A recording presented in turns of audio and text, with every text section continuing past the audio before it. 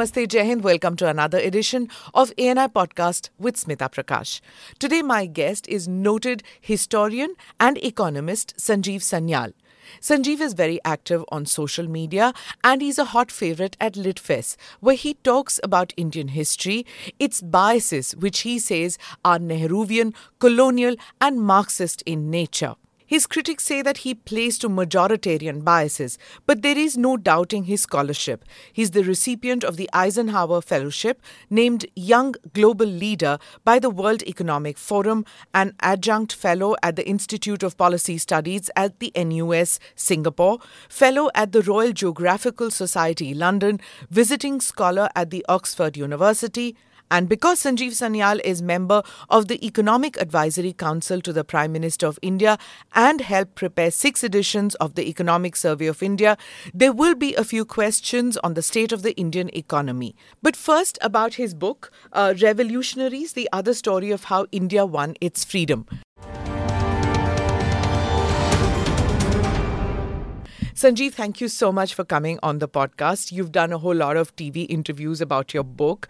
I had on the podcast J. Sai Deepak and Vikram Sampath, who spoke about how Indian history was one-sided. Now, most of us, the only source of history as such was that what we read in school textbooks. And now all of you are coming out, a whole bunch of you are coming out, authors, telling us that our history narration, which was there in our textbooks, was one-sided, was colored. And you're coming out with these stories, making us rethink that, why weren't we told about all this earlier? Why was our history so colored, so biased? So first of all, thank you very much, Smita, for having me on your show. Why did I write the book? It's a multiple factors here, obviously. One part of it, of course, as many people have guessed, many of the characters in the book are directly related to me. So I had some interest in those characters. I knew some of them, incidentally. Many of them lived into the 1980s. But I think the real thrust of why I went into this is somehow the story of India's freedom struggle never quite added up. And yes, you did hear, there was Netaji did this and Bhagat Singh did that kind of thing, the odd anecdote. But you always got the impression that never quite added up to anything. So at some point in time, I began to investigate it myself. I'm a curious sort of chap. And a completely different story began to emerge out of that. As I said, it's coincidental that I am also related to some of these people and they had told me anecdotes. But I never quite made sense of them till I really read this, began researching this book. So, you do mention about the Sanyal family. You put photographs also in the book. And like they said, you say that they spoke to you. Many of us, when your children, Yes. grown-ups telling you that, we did this, we did that, and this is what your uncle was. Don't pursue it further. But something must have motivated you that, no, I've got to, go dig deeper into this because it's so well researched. You've gone to libraries. You've actually gone to those locations. You've been to the jail cells. Some of the things that you write about, the torture in the jails and all, it's very moving. It's very disturbing even. And the number of things, like the plots that you talk about. In fact, there are many times where somebody came late. They were supposed to escape, gaadi late pahunchi. And then I wonder, if only we had cell phones in those times, sending location, okay, this is where I'm going to be and just pick me up and I will escape. So many things that happened that went wrong. So tell me, when did you decide that, okay, these distortions were there? Somewhere there are gaps, as you say. When did you decide, okay, I'm going to pursue this? So I didn't consciously think about this to start with. Do remember that before I began researching this, I was already writing books. So I'd already written a bunch of books. And at some point in time, just out of curiosity, I was also reading some of these characters. Some of these incidents are mentioned even in Ocean of Churn, for example, not in detail, but I mentioned them along the way. So at some point, I had gathered enough material that a picture began to emerge. For example, I began to get Bandi Jeevan, Sachindranath Sanyal's autobiography, into English. It's not yet been published. It will come out hopefully end of this year. But in the very preface of that, he says, the reason I'm writing this book, because I feel that a few chapters of Indian history will otherwise not be truthfully written. So there is this premonition he already has that the story of the revolutionaries is somehow, swept under the carpet or misrepresented, and he felt that he had to write his own testimony. And so when I read that, it felt like, oh my God, he's almost speaking to me, saying that you need to go out there and write our story. And you've written about both sides of your family. Yes. In a part of the freedom struggle. Tell us about that. So both sides of my mother's and father's family were in the freedom struggle. Both of them related to the revolutionary, the armed struggle part of the freedom struggle. So my father's family, they're Bengali, but they had settled in Varanasi in the late 18th century. There's still a neighborhood there called Bengali Tola. And they were very famous Vedic scholars. And over time, they intermarried with a wider community of Sanyals and Lahiris and others who settled in that area. You may even have heard of Lahiri Mahashai, who gave modern Kriya Yoga its modern form.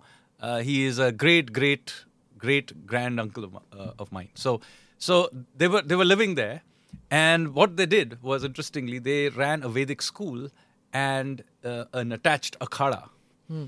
And as I tell you in the book, this network of akhadas across India really became the driving force of the Anushilan Samiti, i.e. the revolutionary movement.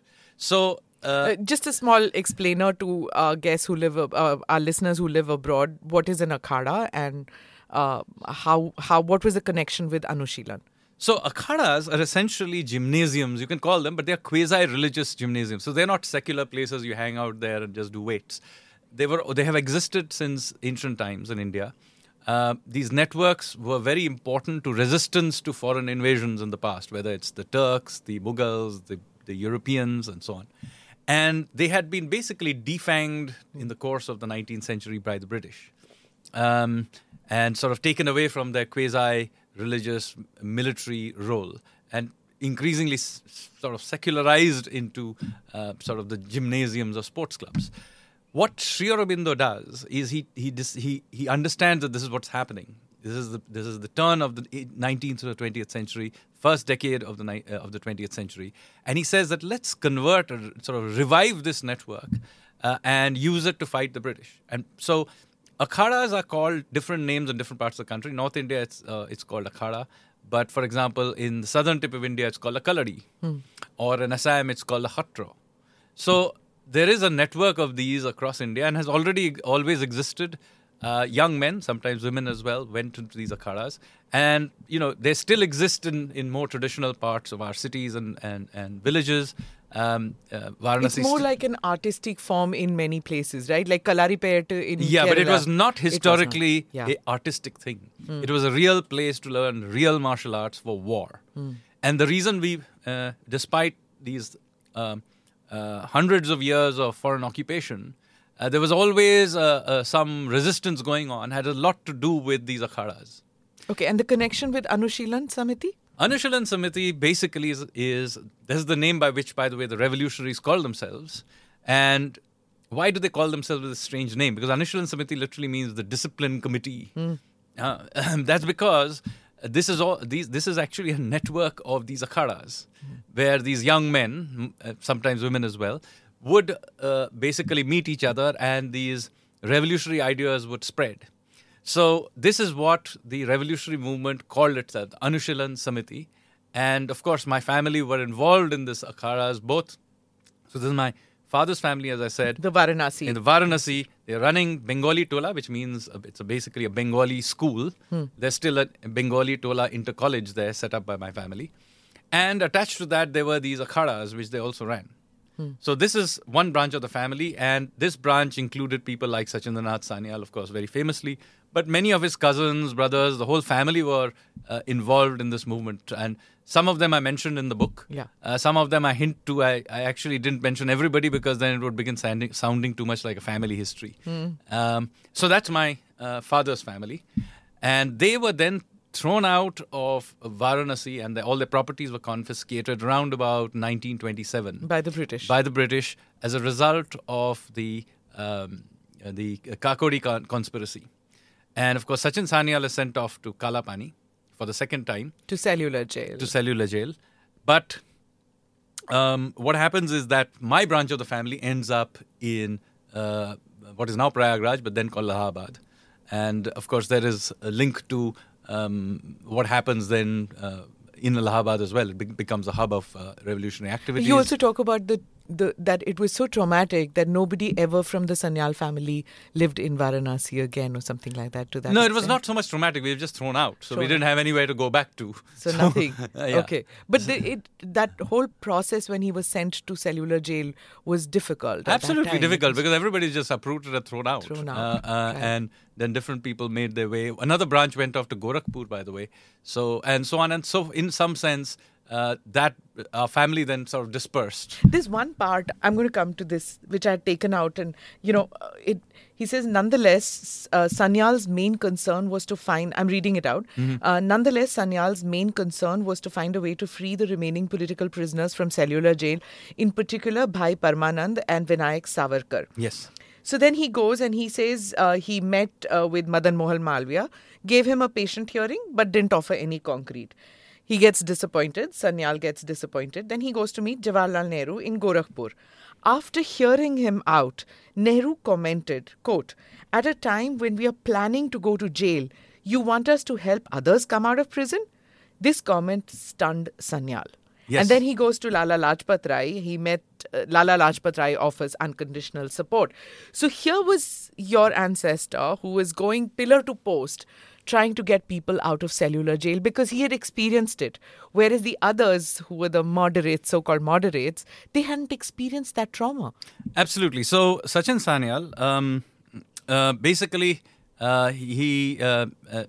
he's my grand uncle, not my grandfather. He comes back from cellular jail. He is then one of the things he wants to do is to free all those people back that he has left behind. By the way, he describes how he felt somewhat guilty of being actually freed. Yeah, the survivor's guilt. Yes, the survivor's guilt. And he comes back and he's trying to explain to people that, look, cellular jail is not like any other jail. They are literally torturing people on a daily basis to break them. Yeah. They're working them to death. They are electrocuting them. They're just behaving atrociously with them. This is not like being sent off to the luxury wing of Naini jail or something like that. Where you have books and you could listen to parrots and everything. Yes, and or play badminton and other things. This is a serious place where you get tortured on a daily basis. Yeah. And then he suddenly realizes that nobody quite gets this. That cellular jail is a totally different ball game as a prison, and so. He's trying, in that passage, he's trying to basically incite some sort of a movement to try and free all these other people. But nobody seems to be listening to it. Finally, in 1920, he goes to the Nagpur session and where he is able to make a call for freeing some of them. And not particularly successfully, because I think Savarkar, it takes several more years for Savarkar to be allowed to return to the mainland, many more years before he's actually freed, and so on. So that Savarkar, what you write about Savarkar is also very moving, the torture that he faced and all. I mean, so many have written about, about Savarkar's life. But every time I read something, it's a new facet to the man. Anyway, we spoke about your dad's side of the family. Let's go to the mom's side of the family now. So my mom's side of the family, my mother's father's family, interestingly, their sort of the surname is Chakravarti, and my great-great-grandfather was a gentleman called Mohini Mohan Chakravarti. Mohini Mohan Chakravarti's revolt against the British was actually to set up a cotton mill. And this is following... East Pakistan. This is now in Bangladesh, in a place called Kushtia. It was at one stage one of the largest mills, cotton mills in Asia, called Mohini Mills. How is it a rebellion? It was a rebellion because he actually set it up as a part of the attempt to create indigenous industries following the 1905 Swadeshi Andolan. Now, why I want to make this point is quite interesting. Is you see, the word Swadeshi has ended up being utilized as later on by Gandhiji as some sort of a return to the past, to a pre-modern utopia. But the original idea of Swadeshi was actually to be rapid modernization. And so there were many Indians, but specifically Bengalis, who went out there and began to sort of attempt to create new, modern Indian enterprises. So Mohini Mills was an attempt to do exactly that, and he was very, very successful. It's a different matter. It fell on the wrong side of the border, and then... So this is another interpretation of certain concepts Yes. that had a very linear explanation as far as, like you said, Yes. about Swadeshi. Yes. That it was, we were told in our history texts in schools, was that it was this go back to the simplicity of wearing unstitched cloth and weaving your own cloth. But it wasn't that. Absolutely. No, it's exactly the opposite. Opposite. Because the original proponents of this line of thought, by the way, they're all linked to the revolutionary movement, because the revolutionaries, remember, are modernists. They are not attempting to go back to feudal India and the old nobility or whatever it is. They're entirely about moving forward to a democratic republic, and they're all about modernizing. Savarkar or Sri Aurobindo or Sachin Sanyal, they're all modernizers. And so this too is a form of rebellion. And then there is also my mother's family, which is even more closely linked to this whole thing, is my great-grandfather, Nalinaksha Sanyal, and his brother, Anadikanta Sanyal. They were members of the Anushilan Samiti, and then specifically... How are they Sanyals? Because my mother's family.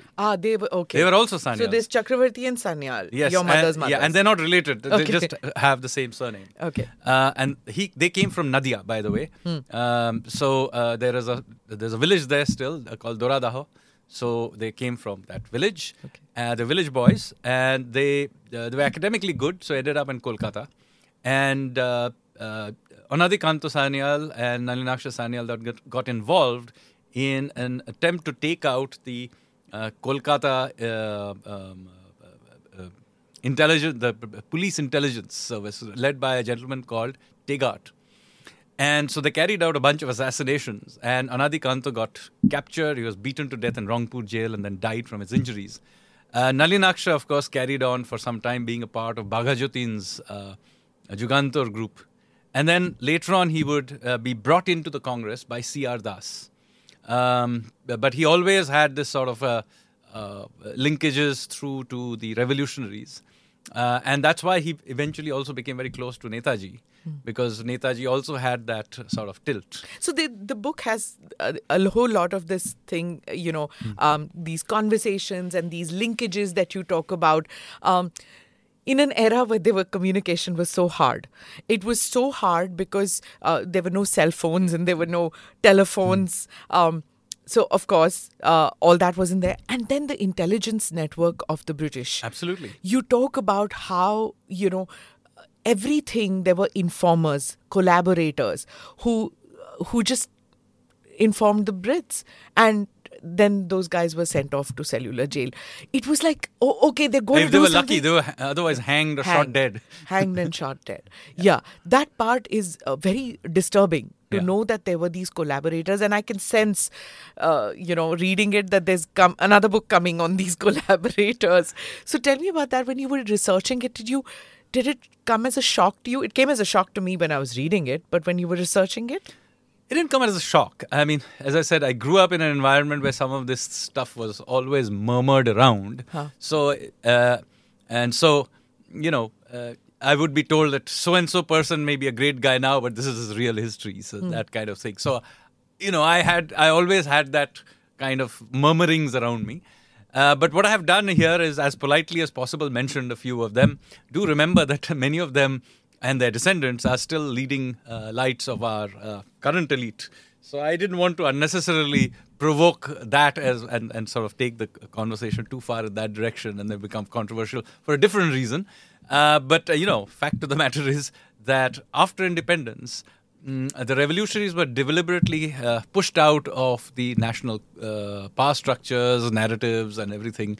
So I have to come back to what you're saying. What you're saying is that the revolutionaries, their contribution was erased, and the collaborators, they are still part of the elite in India now? Absolutely. Okay, elaborate, please. So what the interesting thing is, India becomes independent. It becomes independent because of a number of sort of efforts. It included various branches of the Congress. Congress was not just a monolithic party. Even the revolutionaries were inside the Congress in many places. And of course, the revolutionary movement, there are many other movements as well.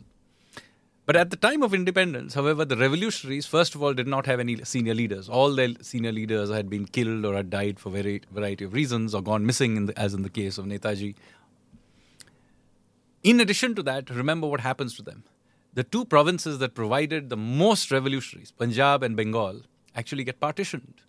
Lahore, very important hub of revolutionary activity, Dhaka and East Bengal. So all these revolutionaries, far from thinking about grabbing power in Delhi, are suddenly homeless. So they're rushing around, their properties are being taken, their women are being raped, their houses are being burned down. So they have completely different concerns.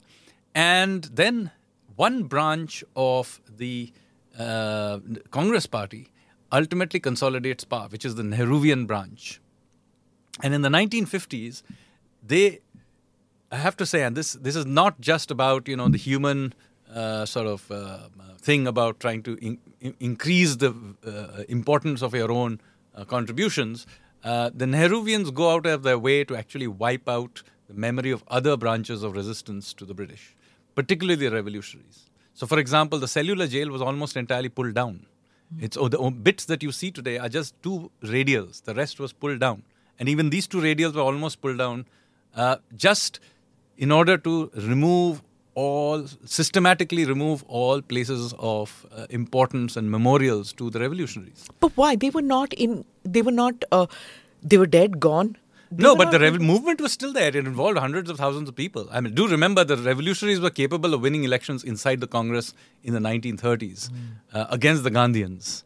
The Gandhians were, of course... this moderate extremist bit. Yeah, that's been going on for a long time. Yeah. So they could have usurped power. Yes, they were not a trivial thing. The problem that they faced was they had no unifying force. So they got scattered across from the left to the right, the communists on the left to the RSS on the right, and many, many branches of the Congress themselves. So what happens is that the Nehruvian branch of the Congress essentially comes to power.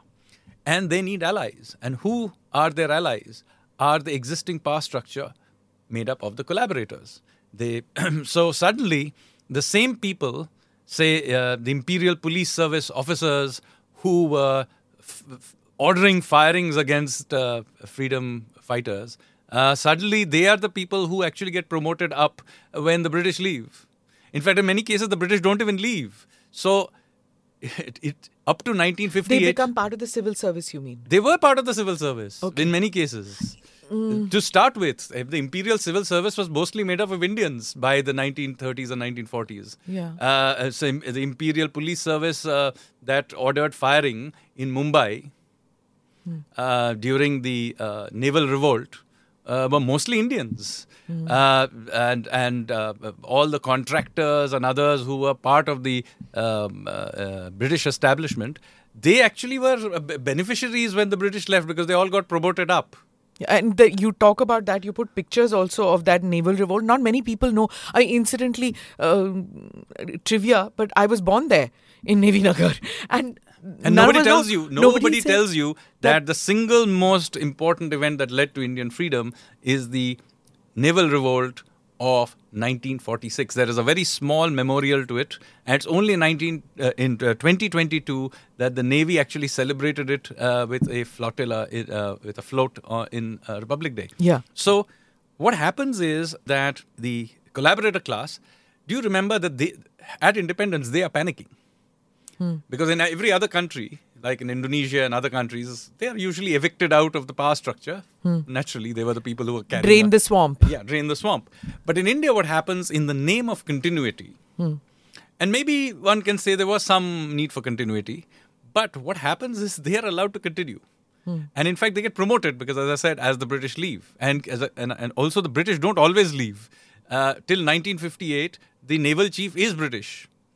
That's why even after independence, the Navy flag continued to have the cross of St. George. So these things continue. So those power structures continue. And of course, they are incumbents in many ways.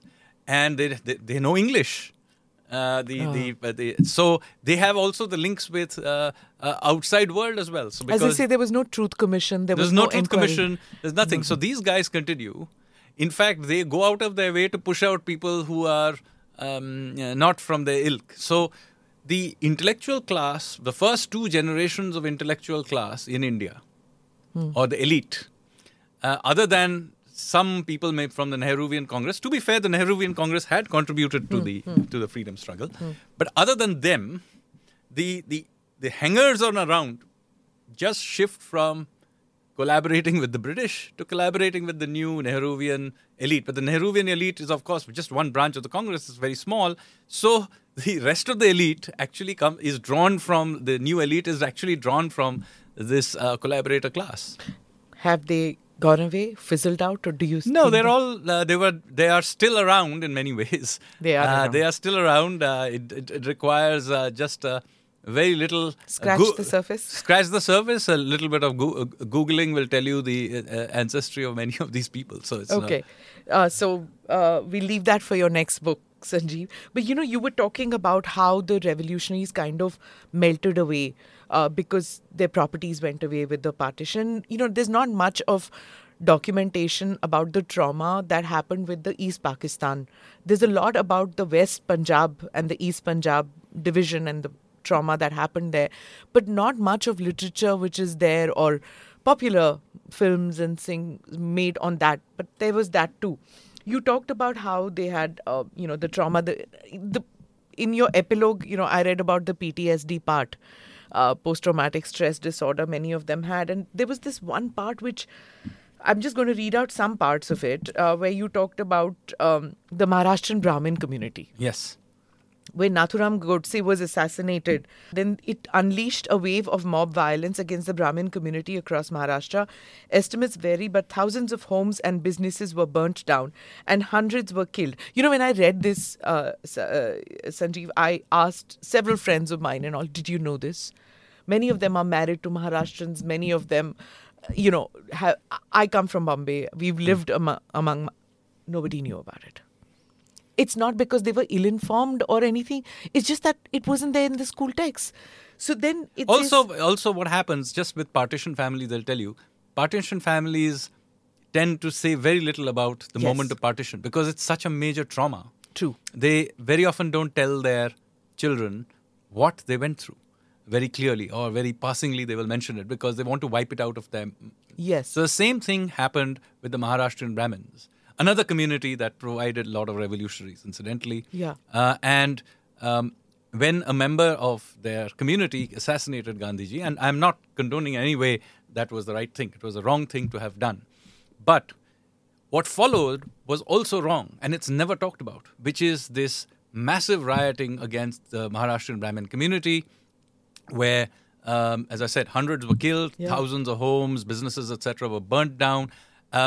Savarkar's brother, Narayan, was dragged out of his house and stoned to death. Eventually died. And it was a Congress mob. It was. And this is why it is important. That.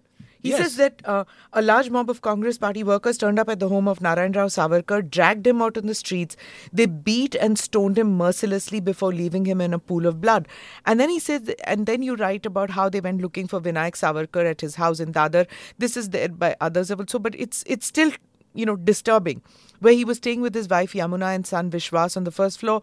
As the mob stormed into the ground floor, they were delayed long enough by a couple of supporters to allow the police to arrive. This likely saved the family from meeting the same fate as Narayan Rao. And then you write about PTSD, and having suffered years of torture in prison and then partition, many former revolutionaries suffer from what we today call post-traumatic stress disorder. And then you write about Ulaskar Dutt. Now, I want you to... this was, of course, that he was so severely tortured in cellular jail that he almost lost his mind. He talks about repeated electrocutions. And when those electrocutions were happening, he was thinking about Leela. Yes, so I'll tell you the story. Now tell me the story about Leela, because it is heartbreaking. So, Ulaskar Dutt was the expert bomb maker in the first generation of the Anushilan Samiti. And after the Alipur bomb case, 1909-1910, he's sent off to Kalapani. Now, as I told you, cellular jail wasn't just any old jail. It was designed to break people. And there were hundreds of these revolutionaries, and they were systematically put through torture, mental and physical. Now, after several years there, obviously, Ulhaskar Dutt's health broke down, and he was severely ill at some point in time, running high fever. And he simply refused to run the oil mill, which was one of the ways they would force physical labor on them.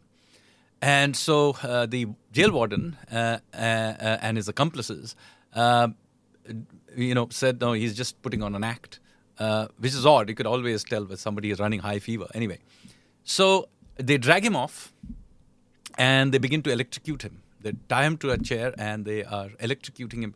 And he's screaming. And the rest of the jail can hear him screaming. And by the way, this is deliberate because he's being made an example of, right? So it's not like the British want to hide this. They want the rest of the prisoners to hear. And through the electrocution, he keeps collapsing. So they wait for him to revive and again put him through this. And eventually he loses his mind. After days and days of going through electrocution, he loses his mind. The other prisoners, by the way, go on hunger strike and so on. And so finally, when the news of all of this begins to leak out, the British authorities decide, okay, we'll let him off, but he's lost his mind. So they send him off to Madras, now Chennai, to a mental asylum to recover.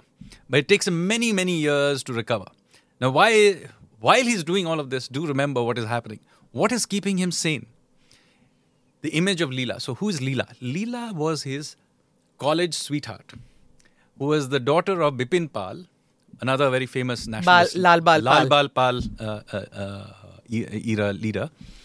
So he's the Pal of the Lal Bal Pal. And was his classmate. And they were engaged to get married when he was arrested on the Alipur jail case. And so throughout all this torture, he sees this drifting image of Leela in front of him. And that's what that's the only thing that keeps him going through these years of first torture in jail, then this electrocution, this period of mental instability and all of that. And so he comes out after many, many years, when he recovers enough, and goes looking for Leela. And of course, he finds that Leela... Which year are we talking about? We are talking now many years... Post-independence? No, they are still well in the independence, maybe in the early 1920s. He is still in the 90s. Yeah, correct. So he goes off looking for Leela. And Leela, of course, had waited for him for many years, but he had gone off to cellular jail, no communications. She was unaware of all the tortures he went through. She was unaware what happened to him afterwards. And so after waiting for many years, she then decided maybe he had died or whatever, and she had married somebody else and was living in Bombay, now Mumbai. So Ulhaskar Dutt is obviously sad, but what can he do? So he sort of drifts back and he still rejoins the revolutionary movement after all of this. Gets arrested, does various things. And then at the time of independence and partition, he's living in his village in East Bengal, in East Pakistan. And he becomes a refugee. So when he sort of becomes a refugee and he moves to now independent India, somebody tells him that Leela is now a widow and is paralyzed from waist down. So he hunts her down in Bombay and finds her, takes him with her to Assam, Silchar, where his family, or he sets up his home, new home, and marries her, and then looks after her till she dies. Wow. So eventually she did marry her. What a love story, right? I mean... Absolutely. And you could not have made this up. Yeah. I mean, if I did this in a movie, it would people think it's just not believable. But this is a true story. I know. So, in the beginning of the book, when you mentioned him and you said that more about their love later. So I was like, where is this going to come in? And then it comes right at the epilogue. It was very touching. There's also the story of Beena Das. Tell us about that before I go to Komaga tomorrow. Beena Das was one of the daughters of Beni Madhav Das, who was, by the way, the teacher of Netaji, and one of the reasons Netaji went in the nationalistic sort of stream. So now Beena Das, incidentally, used to practice shooting in what is now Hindustan Park area in Baliganj in Kolkata with my great-grandmom. That's Nalinaksha Sanyal's wife. And they used to shoot regularly. And then Was this common, tell me, for women to go for? Well, I doubt that was common enough, but I do remember these are not common people. They are clearly they are both Nalinaksha Sanyal and Beena Das's father were both linked to the revolutionaries. They were not, and so they were probably routinely handling various kinds of guns and bombs. And That's what I was going to ask. How did it work for these women? The reason I'm asking Beena's story is because of that. Like, I mean, यहाँ पे तो party में जाओ तो mom will say, what time are you coming back? What time are you going? But these women were going about, Well, I can tell you, my great grandfather was not quite ordinary person. I mean, he was himself involved in various revolutionary activities. And how emancipated that they wanted their women also. They didn't put their women in, at the back of the room and say, cook for us. Incidentally, since I knew my great-grandmother, who we used to call Mamuni, she was quite a formidable lady. She was, I think, 5 foot nothing. But possibly the only person Nalinaksha Sanyal was afraid of. She was quite a character. So it's not completely out of character that she was out there practicing shooting with Beena Das. But anyway, Beena Das then goes off on graduation day in Calcutta University. She pulls out this revolver and shoots 5 bullets at the governor of Bengal and misses.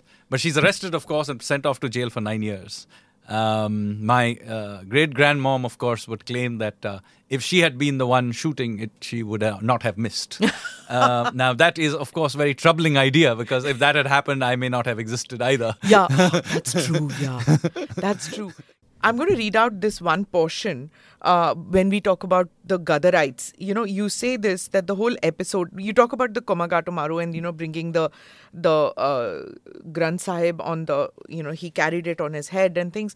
And you said that the whole episode sent shockwaves, because of what happened then. I'm not going to go into the details about that, what that Komagato Maru incident is. People can Google it and read it if you have not read it before. You write about this and you say that the whole episode sent shockwaves across India and the diaspora. In Canada, a group of Gadarites decided to kill those they suspected of working for British intelligence. One by one, their bodies were found. This included Arjun Singh. Then there's Bela Singh. Then you talk about Meva Singh. A Gadarite pulled out a gun and shot him dead. Meva was immediately arrested, condemned to death. Bela would survive a couple of more assassination attempts in Canada before being killed in Punjab later. Tell me about this whole Gadarites and what happened then and their links, the links of what happened in that period to the origins of the Khalistanis in Canada. So, all this while we were talking about the revolutionaries within India, but do remember the revolutionaries were spread all over the world. They had links to foreign governments like the Germans, the Turks, the Japanese, to other freedom movements like those of the Irish, and they were operating in places like the west coast of Canada and the US, California and British Columbia. And in British Columbia and Canada, they functioned through a network of gurudwaras. Like in India, they were functioning through a network of akhadas. In North America, they were functioning through a network of gurudwaras, where there were a group of nationalist Sikhs, Punjabis more generally, but specifically Sikhs, who were sort of pushing for Indian freedom. They were providing financing. They were personally willing to pick up arms and move to India, and doing all kinds of things were going on.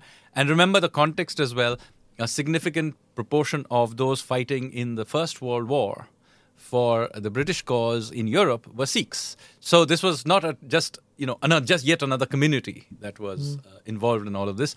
So there was this simmering tension, and of course the British intelligence yet again was fully aware that this was a dangerous thing from their perspective. So what they did is interesting. They got hold of a secret agent called Hopkinson. And Hopkinson began to infiltrate these gurudwaras in British Columbia.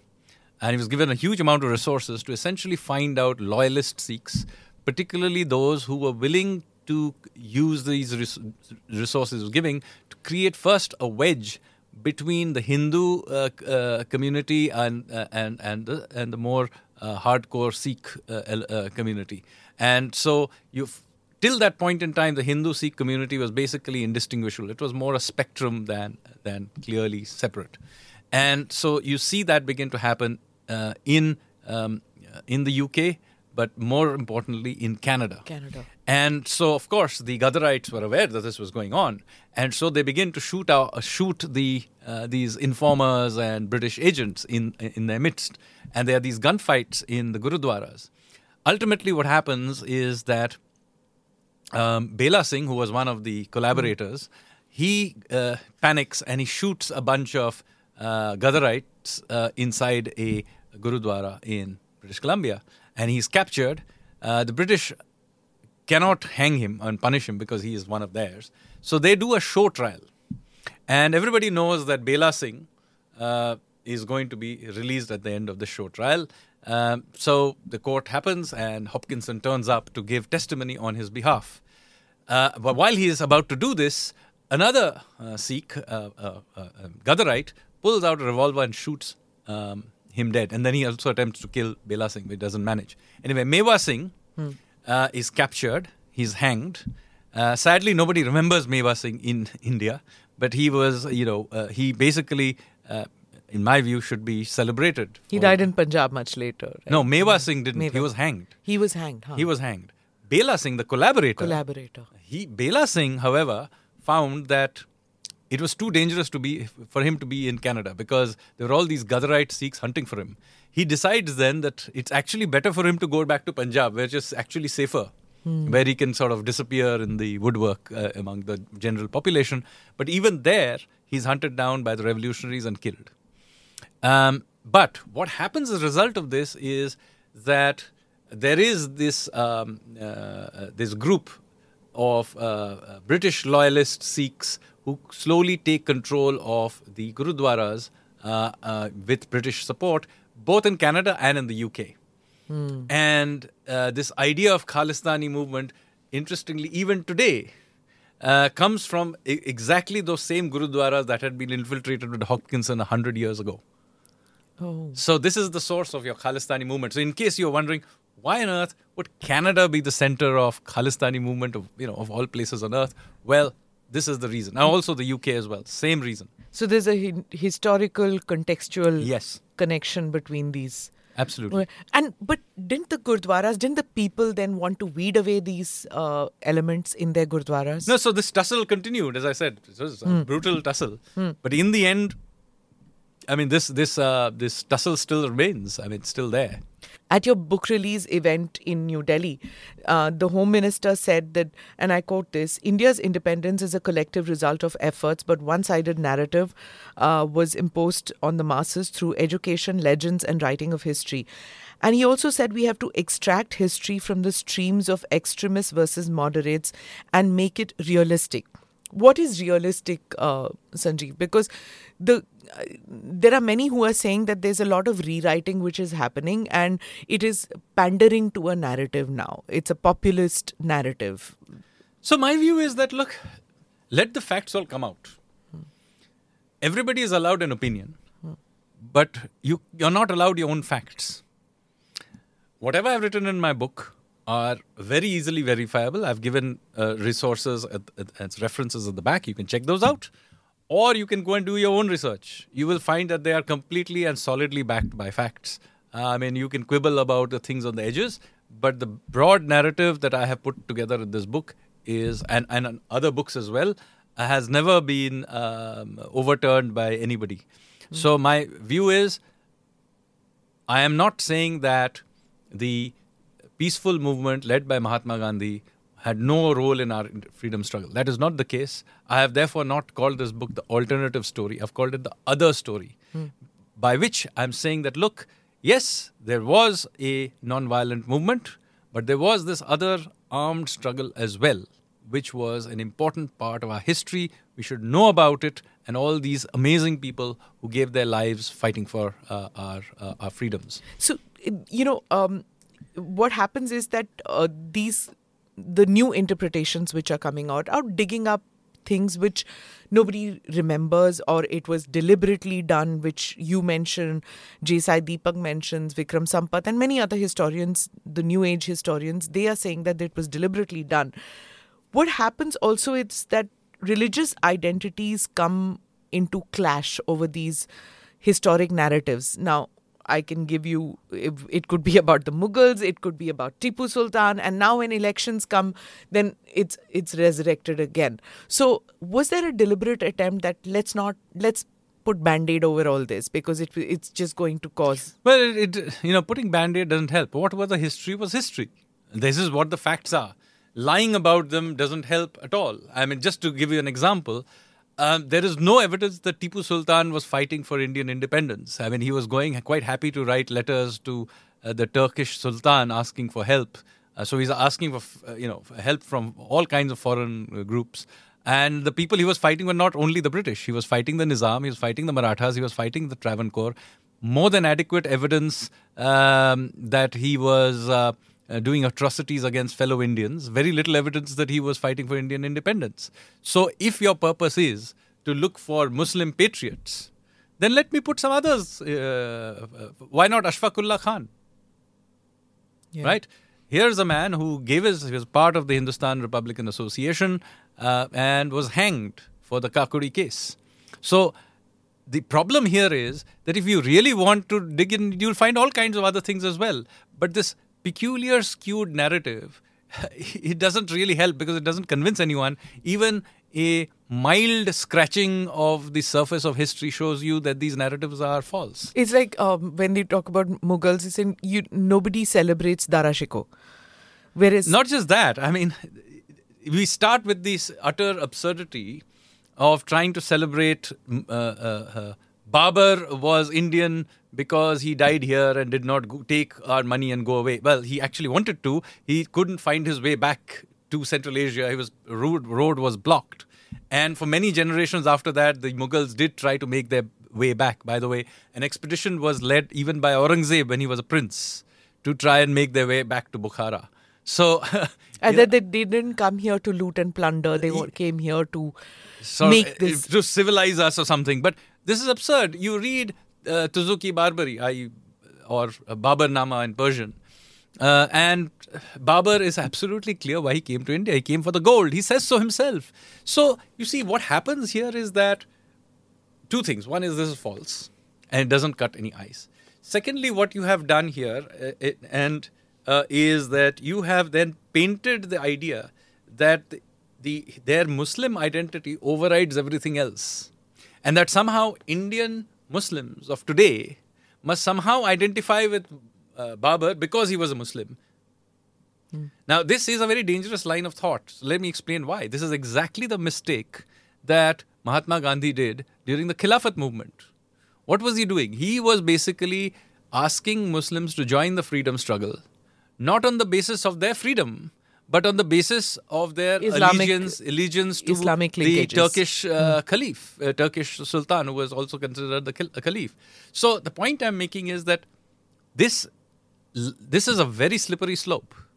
And I think it is unnecessarily foisted on the Indian Muslim, most of them are descendants of Indians, not of Turkic invaders. But it's something that Pakistan did, right? When they were doing their history narration. So they have done it. So they have done this absurd thing. They name their missiles after Ghori and Ghazni and so on. Now this is crazy because read your own history. Your own great-great-great-grandfather, grandmother were killed, raped, etc. by these people. So why are you celebrating? This is a bizarre form of Stockholm syndrome. There's also this talk that because of these new narratives which are coming, that Indian academia is confused, conflicted. Is the architecture of Indian academia so weak that it can't take on these multiple narratives now? Well, there was a longish period when there was sort of an ethnic cleansing of alternative narratives in Indian academia. Interesting. And by the way, this has happened around about the world. I mean, the amount of ideological diversity, even in Western universities, is just ridiculous. But you still have the odd thinker who may not conform. But in India, it was absolute complete cleansing.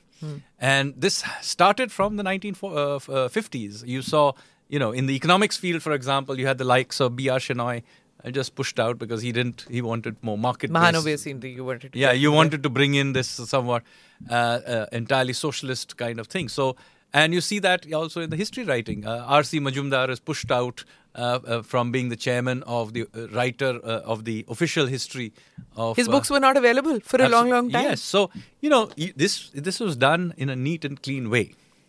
And since there were nobody in academia over a period of time that completely cleaned it out, the only way you will get alternative narratives now is from outside of academia. Of course, now new people may emerge over time, but I and Vikram and Sai, etc., always criticized, but you are not a trained historian. Well, if I was subjected to that training, I would have been brainwashed. Basically, what you're objecting to is that I didn't get subjected to the same amount of brainwashing. That's maybe why I'm able to write outside of the official narratives. But a massive system of brainwashing in the name of sort of historiography and of course patronage systems in terms of papers and seminars and doctorates, etc. was that machinery was created. That machinery, by and large, is to a large extent still alive. But what is happening is that outside of that controlled environment, other narratives are popping up. So now that we're talking about your other hats and how it's held against you, so let's get on to that. You're a numbers person. Yes. So why did you abandon that? Have you abandoned that? No, your regular job is that. Yes. So tell me, give me some gyan now on this bank collapse which has happened. How safe is Indian money, and especially of the startups, and how can India prevent this kind of a thing happening here? What's happening with the Silicon Valley Bank? I'm presuming that's what you mean. Yes. And the other smaller banks that have Yes, also VB gone Bank. under Yeah. as we speak in the US. This is precisely what we were warning the world about, including the US. So you go back to the COVID period and you will see leading economists, including some who have won Nobel Prizes like Stiglitz and Krugman, and of course many NRI economists based in the West, telling us, go out there and spend helicopter money, monetary and fiscal expansion, it does not matter, and so on. And you will remember that many of us who were in government, and myself personally, we were continuously saying, bad idea. This is not a demand-side shock to start with. This is a supply-side shock. And pushing in all this fiscal and monetary resources in this massive burst is going to create bubbles. So what has happened is, first of all, many developing countries have gone under, Pakistan or Egypt or Sri Lanka and so on. But even developed countries have ended up with massive debts, and also this rush of liquidity then created all this dislocation in the Silicon Valley Bank as one example of it. What happened? They got a lot of money. They didn't know what to do with this. So they put them, I can't believe they did it, very frankly. They stuffed them into long bonds. Now, anybody who has even done the first undergraduate class of any bond maths in their finance, in finance, when they're doing their finance course, will know that any increases in interest rates will lead the bonds to crash. Collapse, and yes. the longer the bonds, the worse that crash is going to be. I mean, if they were forced to do something with that money, maybe put it in very short-term bonds or whatever, of short-term instruments of some sort. So instead, they put them in these 10-year treasuries. And inevitably, when interest rates went back, the prices of those bonds collapsed, and essentially they went bankrupt. Yeah. Now, this is really toddler-level mistake. And I can't believe this happened. But do remember that we were being advised to do this here in India. And in some ways, this is, in a slightly different way, is what we actually did do following the financial crisis of 2007-8. Yeah. We had gone out there and done this massive amount of lending. and it had created bubbles, and it had led to all kinds of NPAs in our system, which, I was part of the team that went through it in 17, 18, 19, cleaning it up. So what I'm trying to say here is that we were being advised to do things would have inevitably led to exactly the things you are now seeing in the US and in Europe and other countries and the UK. All of them now have extremely constrained fiscal systems. They don't know what to do because they've already committed so much resources, massively over-indebted, inflation that is not in control. They're trying to control it by tightening monetary policy, but their banking system now cannot suddenly take this tightening. So, one of the important lessons here is never lose track of macroeconomic stability. And the true test of economic character is being able to hold it together when you are under severe stress. And I think we passed that test. The true test. Why didn't the ratings agencies, why did they give them A ratings and stuff like that? The bank. This is a common problem. And this happened because of two reasons.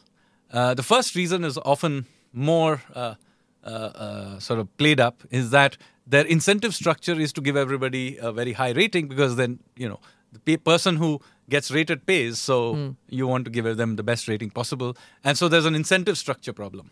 And there is a lot of debate about the agency problem, incentive structures, etc. But in my view, this is only one part of the problem. The other part of the problem, a more severe problem, is that even if you sorted out all these agency problems, it wouldn't do anything, is that, frankly, the future is unknowable. So, therefore, what you need to do is to create buffers in the system in various ways and really look through their balance sheets and stress test them over and over again. And that is unfortunately not done very much. So, it's not the case just that the rating agencies have an incentive problem. Many cases they genuinely don't know what's happening, and so. But that's their job. That's their job, but they don't do a good job of it. And I have written extensively on why, unfortunately, we end up taking these ratings way too seriously and hardwiring it into policy. So now what happens in these situations is suddenly everybody's ratings go down. So you have to force capital onto it in the banking system. That causes further tightening and so on and so forth. So instead, the ratings now become pro-cyclical. So just when you need more capital is when you are having these ratings downgrades. And even banks which are otherwise fine will suddenly find that they have to tighten things up. And when the whole system does this, you actually cause the problem to worsen. And it's in some ways negating what the Fed is trying to do, was putting liquidity in. Could it happen in India too? Well, anything can happen, but we have put in a lot of trouble to try and create all those buffers over the years. We created the Insolvency and Bankruptcy Code. We took the trouble of taking very large companies through the insolvency process. We reinstated creditor rights. Much of this was painful in the years 17, 18, you will remember, or even 19. You will remember. That was the time you came to India. That was the time I came to India. And one of the first things I did was to look through the dirty dozen of these large corporations that have run up huge debts. And, of course, to do some. By the way, the term "dirty dozen" was my application to to this. I remember reading about it. Yeah. Yes. So the problem was, of course, that our back in 2015-16, our banks were stuffed with all this NPAs, and the problem was that everybody said, "Now, oh my God, what we're going to do with it?" We have this new Insolvency and Bankruptcy Code, and but it's never been tested. So one of the conventional ideas of that time was, okay, there's a lot of this stuff that thousands of these NPAs, tens of thousands of crores of bad loans, etc. What are we going to do about it? And the conventional wisdom was, let's take a few relatively small cases through the system, test it out, and then we'll try the bigger cases. Now, my view on this was, look, the complicatedness of a case is uncorrelated to its size. Okay. You can have a very large bankruptcy, but maybe a very relatively simple case. So rather than take a small case through it, why not take the biggest cases through it? Because we did some analysis in the finance ministry, and we discovered 50 cases accounted for 2/3 of the problem. And in fact, a dozen cases accounted for between 25 and 30% of the problem. So resolve this first. So my argument was, look, surely, no matter how bad this insolvency and bankruptcy system is and how untested it is, surely it could deal with 12 cases. Right? So we then focused on just those 12 cases, which, as I said, we dubbed as the dirty dozen. Okay. And those were then those cases did go through the...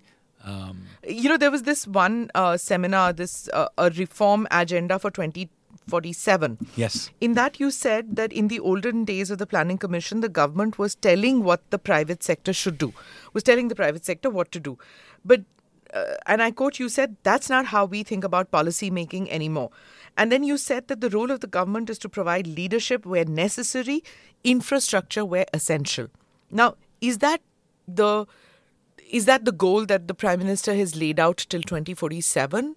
How are you guys working? Is this what it is, minimum government? Yes. So this is essentially a restating of the minimum government, maximum governance point, which is that it isn't the business of the government to run everything. And unlike in the past, wise men sitting in planning commission telling everybody how they should live their lives. The job of the government is to provide the playing ground, but it is not to be, for the most part, a player. It can provide the playing ground, it can create regulators, you can call them the umpires or referees, it can prepare the ground, it can maybe even sell the TV rights or whatever it is, but actually playing of the match, the government, by and large, in most cases, does not have a role. And that is a principle that we have, by and large, used in the last 30 years of reforms. That has basically been what we have done. So since 1991 to now, what has really been, when we said reform and we said liberalization, we meant roughly the same thing. The reason is that the last 30 years of reform was about removing the Indian state from the things it should not be doing. And to a large extent, this is now done. I mean, there are the odd things, but, the principle of privatization, for example, is not a matter of debate. I mean, it's now a matter of the tactical act of actually selling. The criticism comes with that, right? Yeah. I mean, yes, everybody agrees privatization necessary, road sports we need, right? But then comes that accusation that when you're privatizing, when you're asking the private sector to build your roads and ports, there's crony capitalism which is happening. No, so therefore the point is you auction these things and do it in as transparent a way as you have to. And of course, asking the state itself to do it does not remove rent seeking. So that is, rent seeking is a problem, whether you do it by the state or not by the state. That's, But there's the old guard which used to say that when Panditji bid the Navratnas, there was no. I think you may want to read a little bit about something called the Mundra scandal. Which happened in 1955, which was exposed, interestingly, by his son-in-law, Feroz Gandhi. And the then finance minister, TTK, had to resign. So it is not the case that there wasn't corruption. There was corruption right from the beginning. In fact, this is in an economic case, there was corruption in even in defense deals. The Jeep scandal happened in 1948. So there was plenty of corruption about, and it was much debated at that time. But coming back to your point, the last 30 years of reforms is about withdrawing the Indian state from the things it should not do. The next 25 years till 2047 should be about getting the Indian state to do the things it should do. And there are a whole bunch of things we need to do reforms in order to do that. First, most important thing we need to do is legal system reform. It's not a part of the executive, but certainly judiciary is an important part of the Indian state. Enforcement of contract, delivery of justice is an important role that the Indian state needs to do. But having 40 million cases stuck in the pipeline is not the way it's getting done. So we have to, this is a reform that has to happen. Of course, in any kind of reform, there'll be all kinds of dimensions about a tussle between the government and judiciary, and all these things will also happen. But it's got to be done. It's got to be done, and the people of this country have got to demand it. Yes, they should also keep track of that the government does not politicize it and all that. That too. But you cannot now avoid it. Okay. This reform of the judiciary system, whether it happens from inside, happens because of government, happens because of public pressure, or some combination of the three, or in part, and preferably in part that all these three are in partnership, that would be perfect. But some sort of reform of the judicial system has to happen. Okay. Number one. Number two, we also now need to do something about reforming the administrative system and the bureaucracy. Here too, every government around the world needs an administrative system, a bureaucracy, and so on to basically run the country. Yeah, the general administration of the country. So saying that, get rid of the bureaucracy eventually doesn't work. Every country has some sort of a bureaucracy. The problem is that the Indian bureaucracy was created under colonial rule, and its purpose was not service delivery but control. Right? Naturally, there were a small elite ruling the country. And now what happens is that we become independent. This bureaucracy, however, becomes very useful as also the tool for a socialist system of economic planning and running the government. So we go from one control system to an even more control system where it needs licenses and permits and all kinds of other things.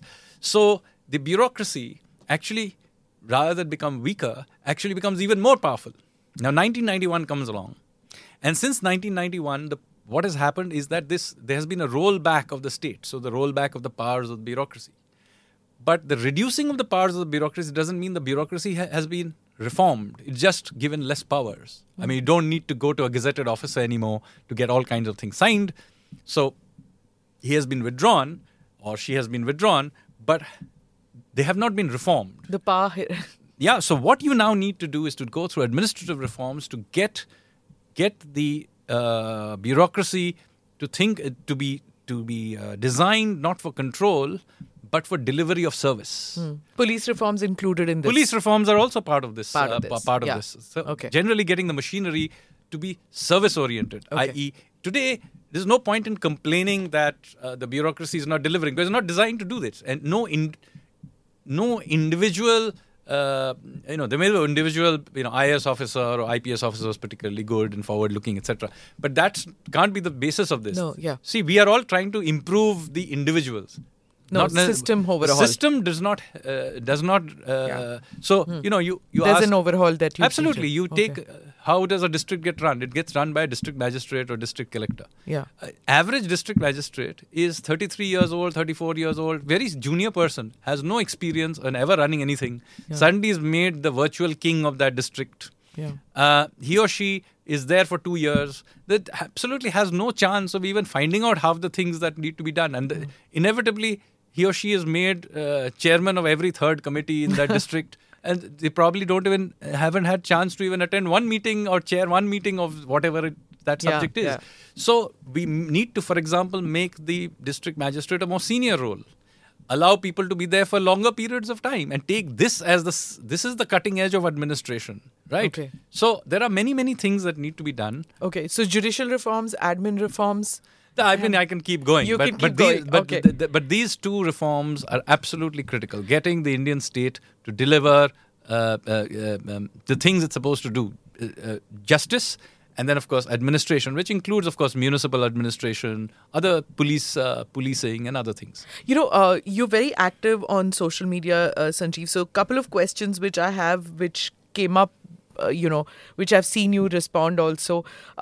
This whole thing that, these reforms will be carried out or these changes are being carried out because of electoral autocracy. There's this term which is being bandied a hell of a lot where it says that because the BJP has the numbers, they are thrusting this down the throats of people there is no consensus in the country about these things. So all democracy is supposed to be through majorities, no? As long as a certain class had the majority in parliament, not necessarily majority of population voting for them, and a majority in parliament, even if it was in coalition, they thought it was democracy. When they get voted out for a variety of reasons, this elite now suddenly finds that democracy isn't such a useful thing after all. So, and by the way, it's not only in India. Many places in the world, what's happening is that the idea of liberal democracy is that self-certified liberals win, right? So whenever the self-certified liberals don't win, then it becomes you have to create these oxymorons like electoral autocracy. I mean, it's just completely absurd things. The idea itself is absurd. So, this is, by the way, as part of a much more systematic thing that we are seeing worldwide. And I've written about this, by the way. I've written working papers, articles about this. How we are seeing systematically a narrative built against India, whether it's by VDEM or EIU or Freedom House. All of them, by the way, funded by nebulous private charities such as the Soros's Open Society, etc. And they have the same narrative filtering through systematically. So this is also part of a global power game in which we have no choice but to participate. But we have to be out there and keep questioning all these power. We have to participate. Like why? Because you see, we cannot ignore these things. So let me explain this. Many of these indices, like the ones that I just mentioned, these institutions publish a whole bunch of things. Index on global freedom, index on democracy, academic freedom, and so on. And you will see India is always rated as low as possible. Yeah. So you have 140 countries. It's very annoying. Yeah, 140 countries ranked on democracy. India is 108. Yeah. Or we are rated in academic freedom below Afghanistan and Pakistan. I mean, just imagine. Yeah. So there's obviously not even a pretense of being objective about this whole matter. So I began writing about this for some time now, and the response is also quite funny. The VDEM's director basically comes and doesn't respond to any of my criticisms. Instead says, no, our things must be right because we use high maths and a supercomputer to work this out. So why do you need a supercomputer? All you did was took opinions of 25 people. That's it. I mean, a survey of 25 people to decide on how the world should be ranked. You've got to be kidding me. So this is the level of operations that is happening. But all this while, we never called them out. And a lot of people's view was, ignore them. You can't ignore them. I'll tell you why. Because you see, many of these things get slyly hardwired into real life things. So, for example, all these indices by VDEM, EIU, Freedom House, many others, they eventually end up in something called the World Bank's World Governance Indicators. Now, this in turn is 20% of the weightage at many of our sovereign ratings. And sovereign ratings have an impact on the rate at which on all kinds of things. This is therefore a kind of power that is in a secondary way managing narratives is used by these nebulous funders to essentially manage the world, let's say. And this is, by the way, being extended. So please take this seriously. There's something called ESG norms. You will see this everywhere from now on. It's called the Environment, Social and Governance norms. And there is a very strong lobby worldwide trying to put these norms and indicators and indices into investment decisions, trade decisions.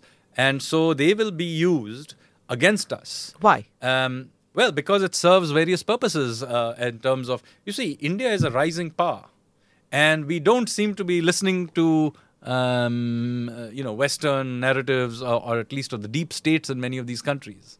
And so many of the deep state and corporate and geostrategic interests will want to trip us.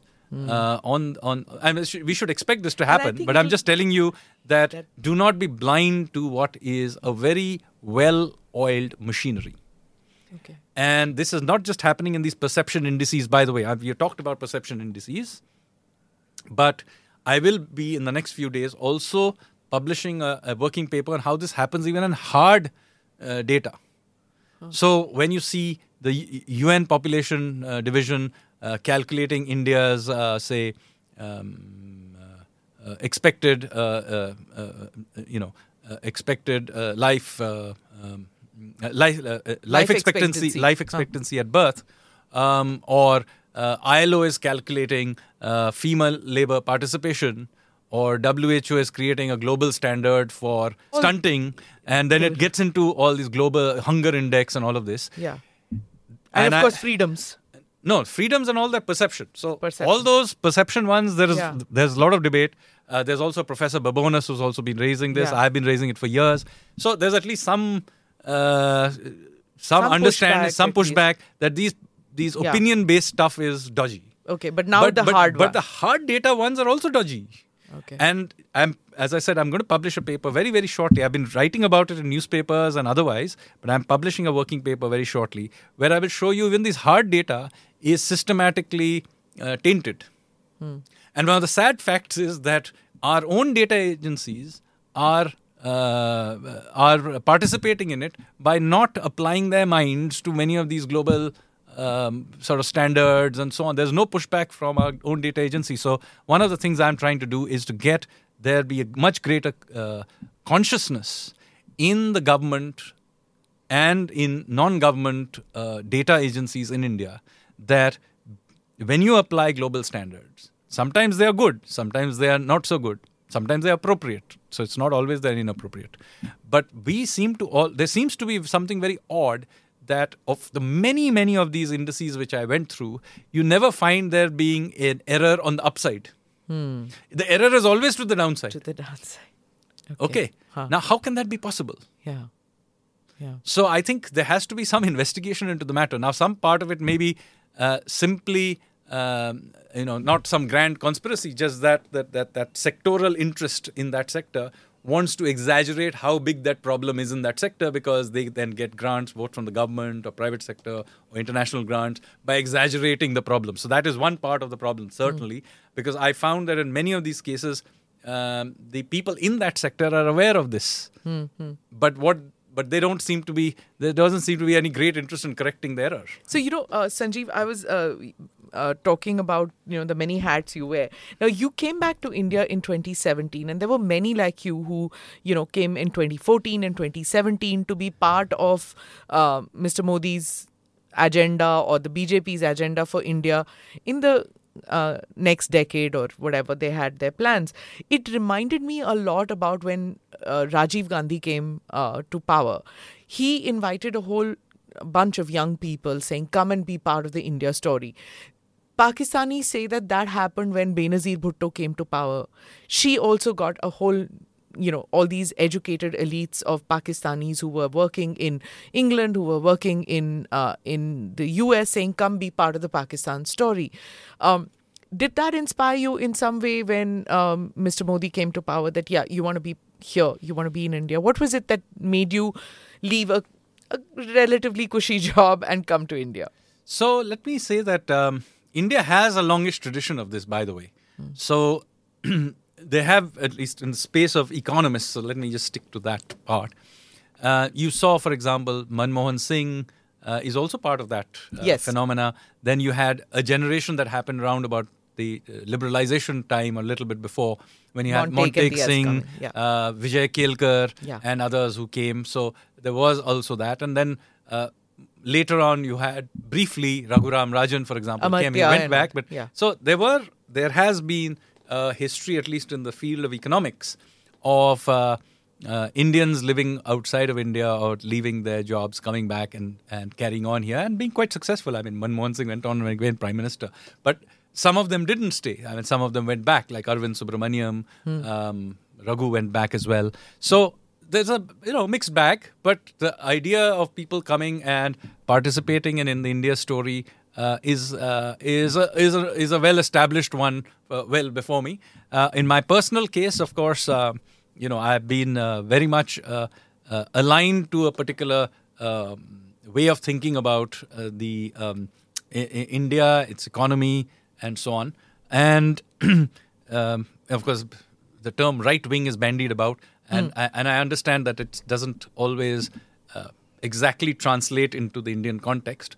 But for the lack of conservatives, maybe or nationalist or whatever you may want to call it. Anyway, you know what I mean. Yeah. So there is a group of thoughts which I subscribe to, which aligns with certainly what Prime Minister Modi is trying to do. And so I had actually met him even before he became Prime Minister, when he was in Gujarat. And of course, when he comes to power, I was very, very happy. And then at some point in time, I had the opportunity of joining this Finance Minister Jaitley's team, and then I served under him as Principal Economic Advisor, then Finance Minister Nirmala Sitharaman after him. And then a year ago, I then shifted to become Prime Minister Modi's economic member of his Economic Council. So that's been my journey. I have to say it's been absolutely fabulous. I don't know what the others think about it. Maybe they have to put up with a somewhat idiosyncratic character. But I have had a great time. I always like to know about the author, not just about the book. What leads you to write about Indian history? You're an economist. You have a day job which is so exhausting because you're working on on transforming the Indian economy. What is it that you do that inspires you? What is it that you do to relax, to give you ideas? What makes you what you are? So I am a believer in what is in basketball is called the full court press. So that play the whole thing. So I don't have any silos in my head. You're not center right, center left, center. No, that's an ideological point. I'm saying silos in basketball. my head. I was talking. That's a no. I play the whole thing. So you play forward, back continuously. Maybe people find it more exhausting, but in my head there are no silos. There is no silo between history, geography, economics, urban design, or any other space in life, because these are actually pedagogical separations. Yeah, because you talk about monuments also. So many times I've seen you've taken pictures in your book. I've even published reports on what we should do with national monuments and so on. So in my head, there is no separation between these two. In fact, in real life, there isn't any separation between these two. And so I think the fact that these subjects are taught separately, that is just convenience of the academic system. The real world does not function in silos at all. And I don't see why we should, in the real world, have these silos. If you have the processing power to deal with different things and you find them interesting, do it. But the perception about the right wing, I'm using that term, I know nobody likes it, or the right and left, but the perception about the right wing is, they're not happy people. They don't know how to relax. They don't know. So they're very sanskari. They will eat only vegetarian food. They're not urbanists. You're an urbanist. Absolutely. Right? So the entire idea, that you are breaking that stereotypes. Well, as far as vegetarian food is concerned, let me say that I am on record to say that I am a great lover of crustaceans, as is well known. But that's again stereotype, no? Bengali fir. Yeah, so, people... so I think people have these stereotypes, and there's no particular reason to have them. I have also written books like Life Over 2 Beers.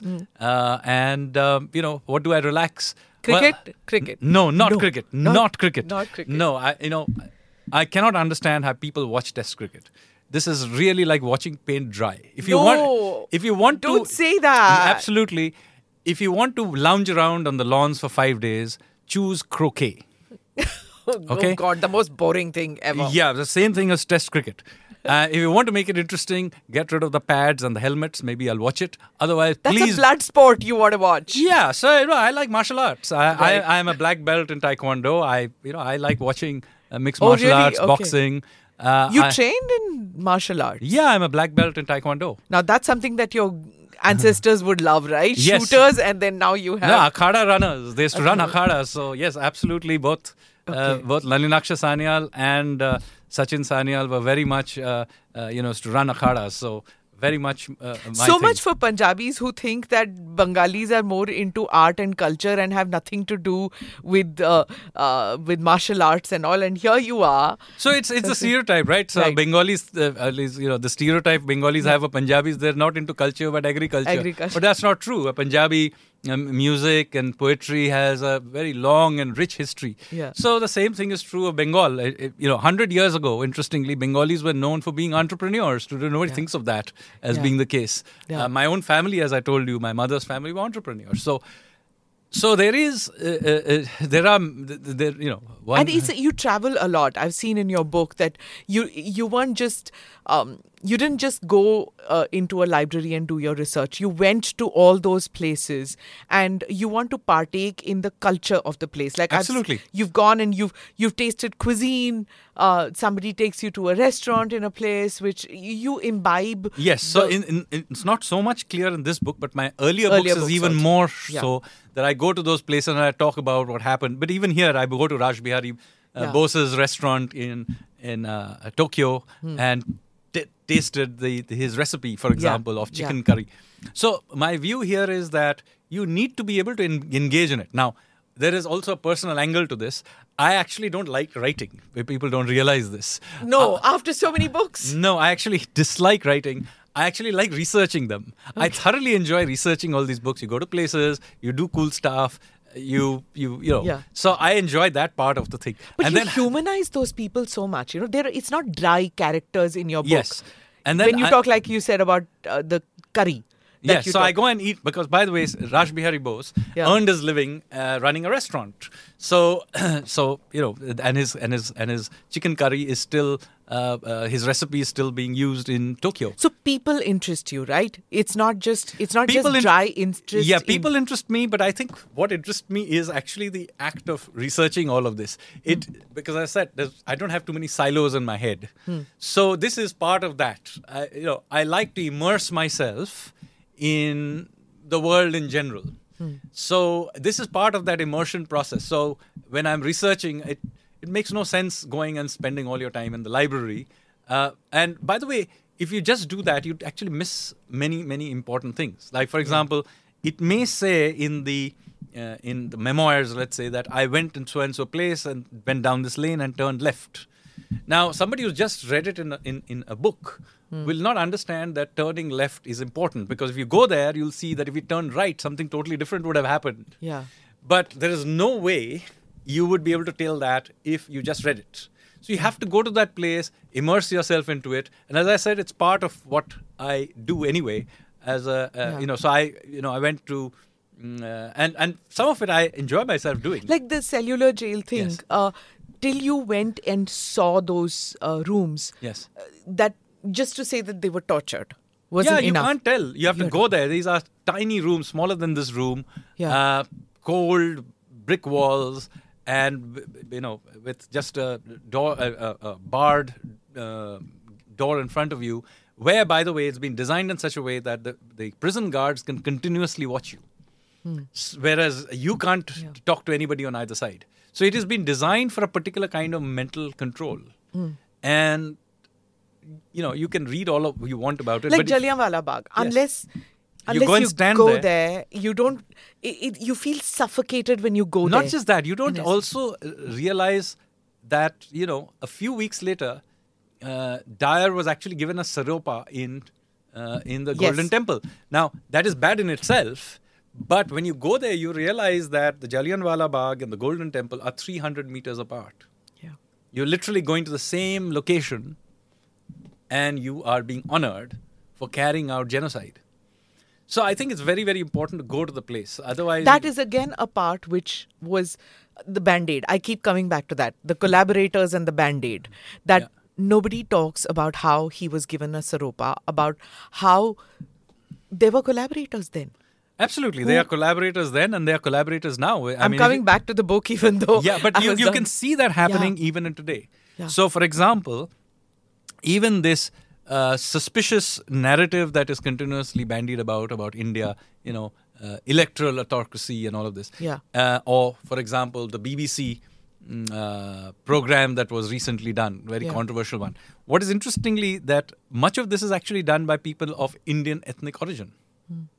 So this collaborator class is still there. Interestingly, many of these people are direct descendants of those collaborators. But point is that this class has always existed.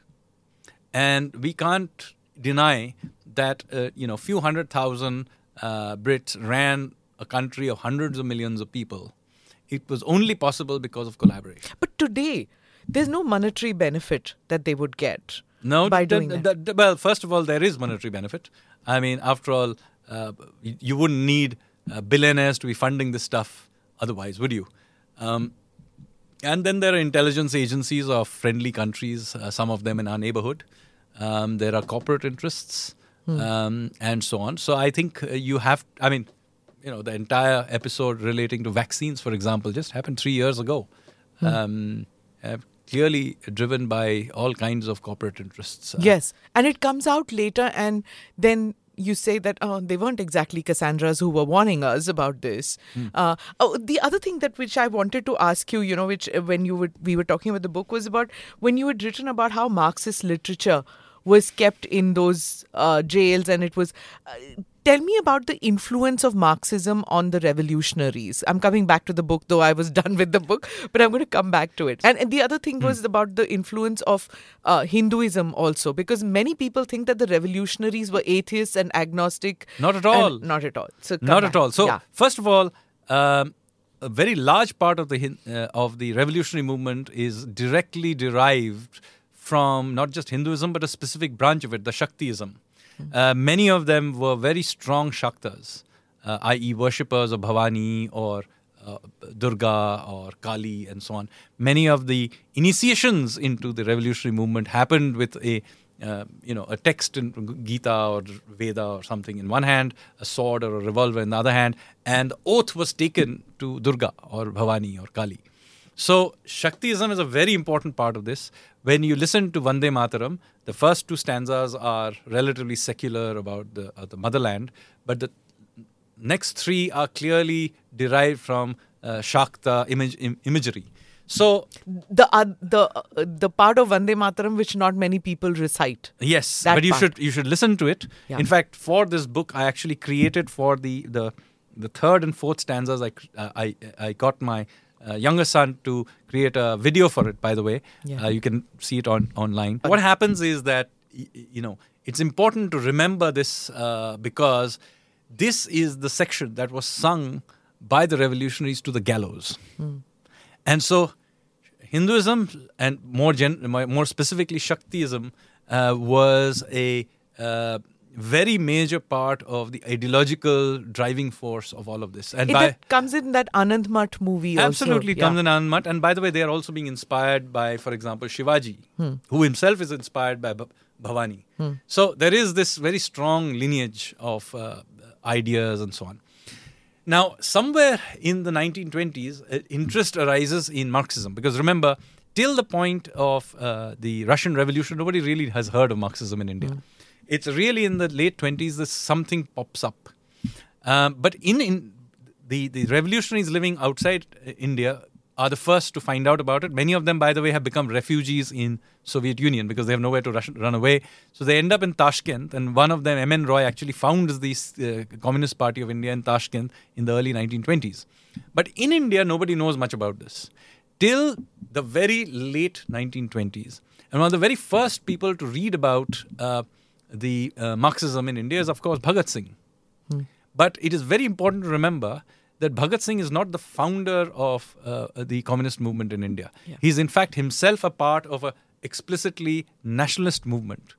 He's hanged, do remember, for avenging the death of Lala Lajpat Rai, who would today be called Hindu nationalist.